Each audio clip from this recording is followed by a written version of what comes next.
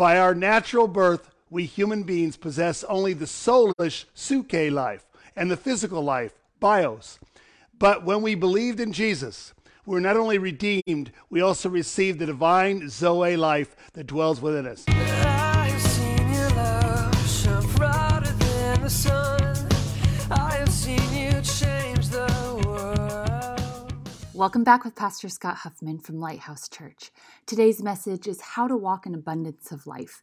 Pastor Scott is going to share 5 things that Jesus' life provides for us. Enjoy the message. All right, let's begin with the Gospel of John, chapter 1, verse 4. John 1:4, in him was life, and that life was the light of men. Well, why did Jesus come? It's a good question. A lot of people have ideas as to why Christ came. Some say to establish a church, which he did. Some say he came to die for our sins and give his life a ransom for many, which he did. Others say he came to destroy the works of the enemy, which he did as well. But I believe the number one reason Jesus came, he came that we might have life and that we might have it to the fullest extent. Amen. Jesus came to give us abundant and overflowing spiritual life. Let's look at John 10:10b. I have come that they may have life and they may have it more abundantly. It's interesting. The word life is central to the Bible. God gave Adam the gift of life. He breathed life into him and he became a what? A living soul. There are 3 Greek words for life translated in the New Testament. Number 1 is bios. The Greek word refers to the life of the physical body or all living things, and that is where we get the word biology. Remember that course in biology you took in high school? It is a natural and human form of life. The second Greek word is psyche. This Greek word here refers to psychological life of the human soul, that is the mind, will, and emotions. It's where we get the word psychology and human behavior. In many ways, the church has focused in on behavior of life rather than spiritual life. The third Greek word is zoe, and this word is, as we read in John 1:4, in him was life, and the life was the light of men. Here the Greek word refers to the uncreated, eternal life of God, the divine life uniquely possessed by God. Zoe refers to the uncreated, eternal life of God. Zoe is the God kind of life, or the life that God experiences. We have that kind of spiritual life, and it dwells in us as a believer in Christ. Receiving eternal life is the greatest miracle in the Word of God. Let's look at John 1:12. But as many as received him, to them he gave them right to become children of God, to those who believe in his name. Have you received him today? Because when you receive Christ into your life, you receive eternal life. The life of God dwells inside you. God imparts his very divine nature into our spirits. Hebrews says the spirits of just people made perfect. Let's look at 1 Corinthians 6:17. But he who is joined to the Lord is one spirit with him. So as we come to Christ, as we come to the Lord Jesus, we are joined to him, and our spirit and his spirit are intertwined, or they become one. We are new creations in Christ, and we walk in newness of life. Old things have passed away, and all things are brand new. It's all about Zoe, his life in us. 2 Corinthians 5:17. Therefore, if anyone is in Christ, he is a new creation. Old things have passed away. Behold, all things have become brand new. See, when we come to Christ, we become new creations. Spiritually, we become brand new. The old man dies. He no longer, or she no longer exists. And now all things have become new. This is the new covenant that the prophet Ezekiel prophesied about in Ezekiel 36:26 and 27. So I will give you a new heart and put on a new spirit within you. I will take the heart of stone out of your flesh and give you the heart of flesh. And I will put my spirit within you and cause you to walk in my statutes, and you will keep my judgments and do them. I will put my spirit within you. When his spirit dwells in us, we are able to keep the statutes of God. The Bible says the commandments of God are not a burden. They're not a burden because we have the ability to keep the law of God in our hearts, because we have this eternal life dwelling in us. This eternal life can be seen everywhere in the Bible. From the very beginning in Genesis, the Word of God presents the tree of life. I find this very fascinating, the tree of life. The tree of life in the Garden of Eden signifies the divine, uncreated, incorruptible, indestructible, eternal life of God, or the Zoe life. And in the garden, God gave all the trees in the garden to Adam as food, except the tree of the knowledge of good and evil. He said, the day you eat thereof, you'll die.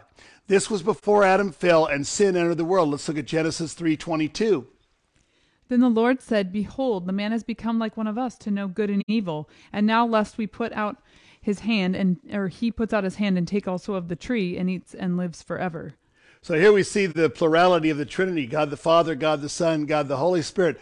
Unless man becomes like us and to know between good and evil. And so there was a flaming sword that surrounded the tree of life and protected anyone or kept people from partaking of that tree of life. And Adam was cast out of the Garden of Eden.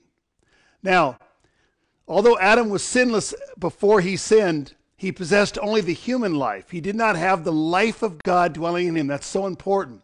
So Adam is much different than we are in Christ. There is a distinction between Adam and Christ. God's intention was not just for Adam to be sinless or innocent, but even more for Adam, which was accomplished in Jesus Christ, who became a life-giving spirit to all who believe. Now, we want to break this down in 1 Corinthians 15, 45 through 49. And this is some more meaty essence of the Word of God, but let's take a look at it. And so it is written, the first man, Adam, became a living being. The last Adam became a life-giving spirit. There. So the last Adam, who's Jesus, became a life-giving spirit. And Adam was given the gift of life, human life, but Christ became a life-giving, or the Zoe giver of life. Okay, Marilyn, continue. However, the spiritual is not first, but the natural. What does that mean? That means what came first? Adam, who was created out of what? The dust of the earth. That is the natural. After Adam comes the spiritual, which was Christ, and his work and his provision on Calvary's cross.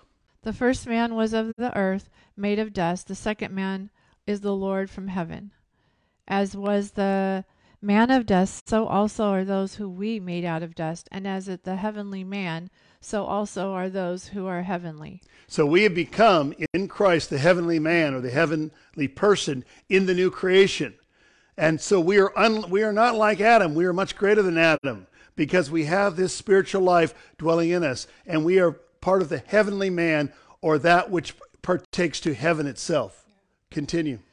And as we have become the image of the man of dust, we shall also bear the image of the heavenly man. So our outward existence resembles Adam.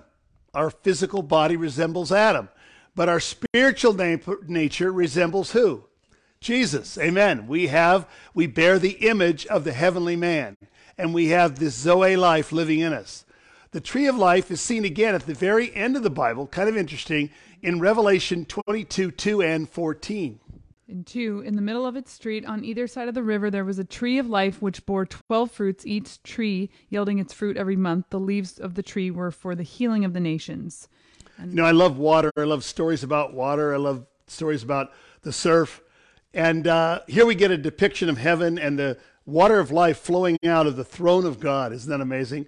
And on either side is growing the tree of life, the same tree of life that existed where? In the Garden of Eden. Amen?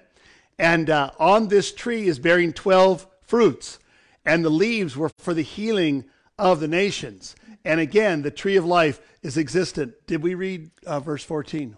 All right. Blessed are those who do his commandments, that they may have the right to the tree of life and may enter through the gates into the city. So why do we have the right to the tree of life? Because we have partaken of Jesus Christ. And when you receive Christ into your life, you have a right to partake of the tree of life, the Zoe, eternal life of God dwelling on the inside of us forever. Praise God. Well, here, because mankind fell into sin, we see God's provision of the precious blood of Christ for washing us and cleansing us from sin, so we can partake of the tree of life, the eternal life, which was God's original intention with Adam. The tree of life, being mentioned in the first and last books of the Bible, helps us see that this life, the Zoe life, is a central theme in the Bible. God wants us to see that as human beings, we would receive his eternal life. By taking his life into our life, he becomes our real life, and we can express him through our living and existence. Why is it important for us to know Zoe? Christ came that we may have the eternal divine life of God. That is vastly different from thinking Christ came so that we could have a better or improved human moral life. It's far vastly beyond that. We need to have God's view as shown in the Bible. The God who created the universe wants to share his divine life with us. And by our living by his life, we can express him. He made us specifically for this purpose. By our natural birth, we human beings possess only the soulish suke life and the physical life, bios. But when we believed in Jesus, we were not only redeemed, we also received the divine Zoe life that dwells within us. We were born again with the life of God. This brings us back to God's original intention for us, which is that we would have his life dwelling in us. God is not interested in human beings becoming more refined and cultivated by themselves, in their own life and by their own effort. What he wants for us is his Zoe life to increase in us, for us to live by his Zoe life and to live out his Zoe life. I love that. Then the riches of his divine life will be lived out and through us, and we will manifest in our lives his radiance to all people around us. Praise God. Now I want to give you 5 things his life provides for us. Number 1, we can reign in victory. We can be victorious in this life through Christ. Romans 5:17. For if by one man's offense death reigned through the one, much more those who receive abundance of grace and of the gift of righteousness will reign in life through one, Jesus Christ. You see, you were made to be victorious. Whatever is born of God overcomes the world, and this is the victory, even our faith. Faith is the spirit of victory. And when you're a believer, you have the spirit of victory dwelling in you. But a lot of believers don't incorporate this victory. They don't walk in the victory that's theirs in Christ. We must, by faith, receive that promise of victory in our life. We've come into a kingly or queenly state that gives us authority to rule and reign in this life through Jesus. Overwhelmingly give us victory over the world, the flesh, sin, and the enemy. We were made to be conquerors in this life. We have dominion, and the spirit of conquest dwells in us. Number 2, we can destroy the works of the enemy. 1 John 3:8. He who sins is of the devil, for the devil has sinned from the beginning. For this purpose the Son of God was manifested, that he might destroy the works of the devil. Why did Jesus come? He also came to destroy the works of the enemy. As believers, we're to destroy the works of the enemy, destroy the works of sickness and disease and poverty and destruction and the effects of sin and death itself. And we have the victory. Now let's look at Luke 10:38. Behold, I give you authority to trample on the serpents and scorpions and over all the power of the enemy, and nothing shall by any means hurt you. We have all authority and all power over the enemy. Hallelujah. And nothing shall by any means hurt us. We have divine protection according to Psalm 91. Number 3, we've been made righteous. We bear his very nature and likeness within us. This verse is hard to believe, but it's true. 1 John 3:9. Whoever has been born of God does not sin, for his seed remains in him, and he cannot sin because he has been born of God. Now, I've heard some preachers say, well, that doesn't really mean what it says. Well, it means exactly what it says. Because you have this new nature, that new nature is sinless. It's perfect. It can't sin. Even if it wanted to, it couldn't, because it resembles the nature of God. Now you say, Pastor, does that mean I'm perfect? No, because you still have a soul, a mind, will, and emotions. That part of you is being sanctified, being changed from glory to glory into his very nature. But the spiritual part of you has already been completed, and it is sinless before God, righteous and holy and completely pure. Let's look at 2 Peter 1:4, another astounding verse. 2 Peter 1:4. By which have been given to us exceedingly great and precious moments, and that through these you may be the partakers of the divine nature, having escaped the corruption that is in the world through lust. We are partakers of his divine nature. Say, I have his divine nature living in me. I have his divine nature Because I know Christ. because I know Christ. And Christ knows me. And Christ knows Hallelujah. me. Praise God. And we have these exceedingly great and precious promises. As we stand on the promises of God, all the promises of God are yes and amen. We receive the blessing of God in our life, and no evil will touch us. Number 4, we may continually freely drink of this living water, which is his very life. John 7:37-39. This is a fundamental scripture when Jesus cried out at the tabernacle there, and the Feast of Tabernacles, and there Jesus proclaimed the living water was available to all who thirst. On the last day, the great feast, Jesus stood and cried out, saying, If anyone thirsts, let him come to me and drink. He who believes in me, as the scripture has said, out of his heart will flow rivers of living water. But this he spoke concerning the Spirit, whom those believing in him would receive, for the Holy Spirit was not yet given because Jesus was not yet glorified. We've been born of the Spirit, and so the Spirit dwells in us, and out of our innermost being, out of the spiritual part of you, gushes torrents of living water. Hallelujah. That life of God flowing out of us. Amen. Number 5, this life gives us the ability to live a supernatural life. Romans 8, 1 and 2. There is therefore no condemnation to those who are in Christ Jesus, who do not walk according to the flesh, but according to the Spirit. For the law of the Spirit of life in Christ Jesus has made me free from the law of sin and death. This is so important. The law of the Spirit of life in Christ Jesus has made me free from the law of sin and death. The law of lift supersedes the law of gravity. That's what makes an airplane fly. As the wind, the air moves across the wings, it creates the law of lift. As the jet propels the aircraft, it forces it up into the air. And we overcome the law of sin and death through the law of the Spirit of life in Christ Jesus. It supersedes that very law of death, and we live a supernatural life. Those who wait upon the Lord shall renew their strength. They shall mount up with wings as eagles.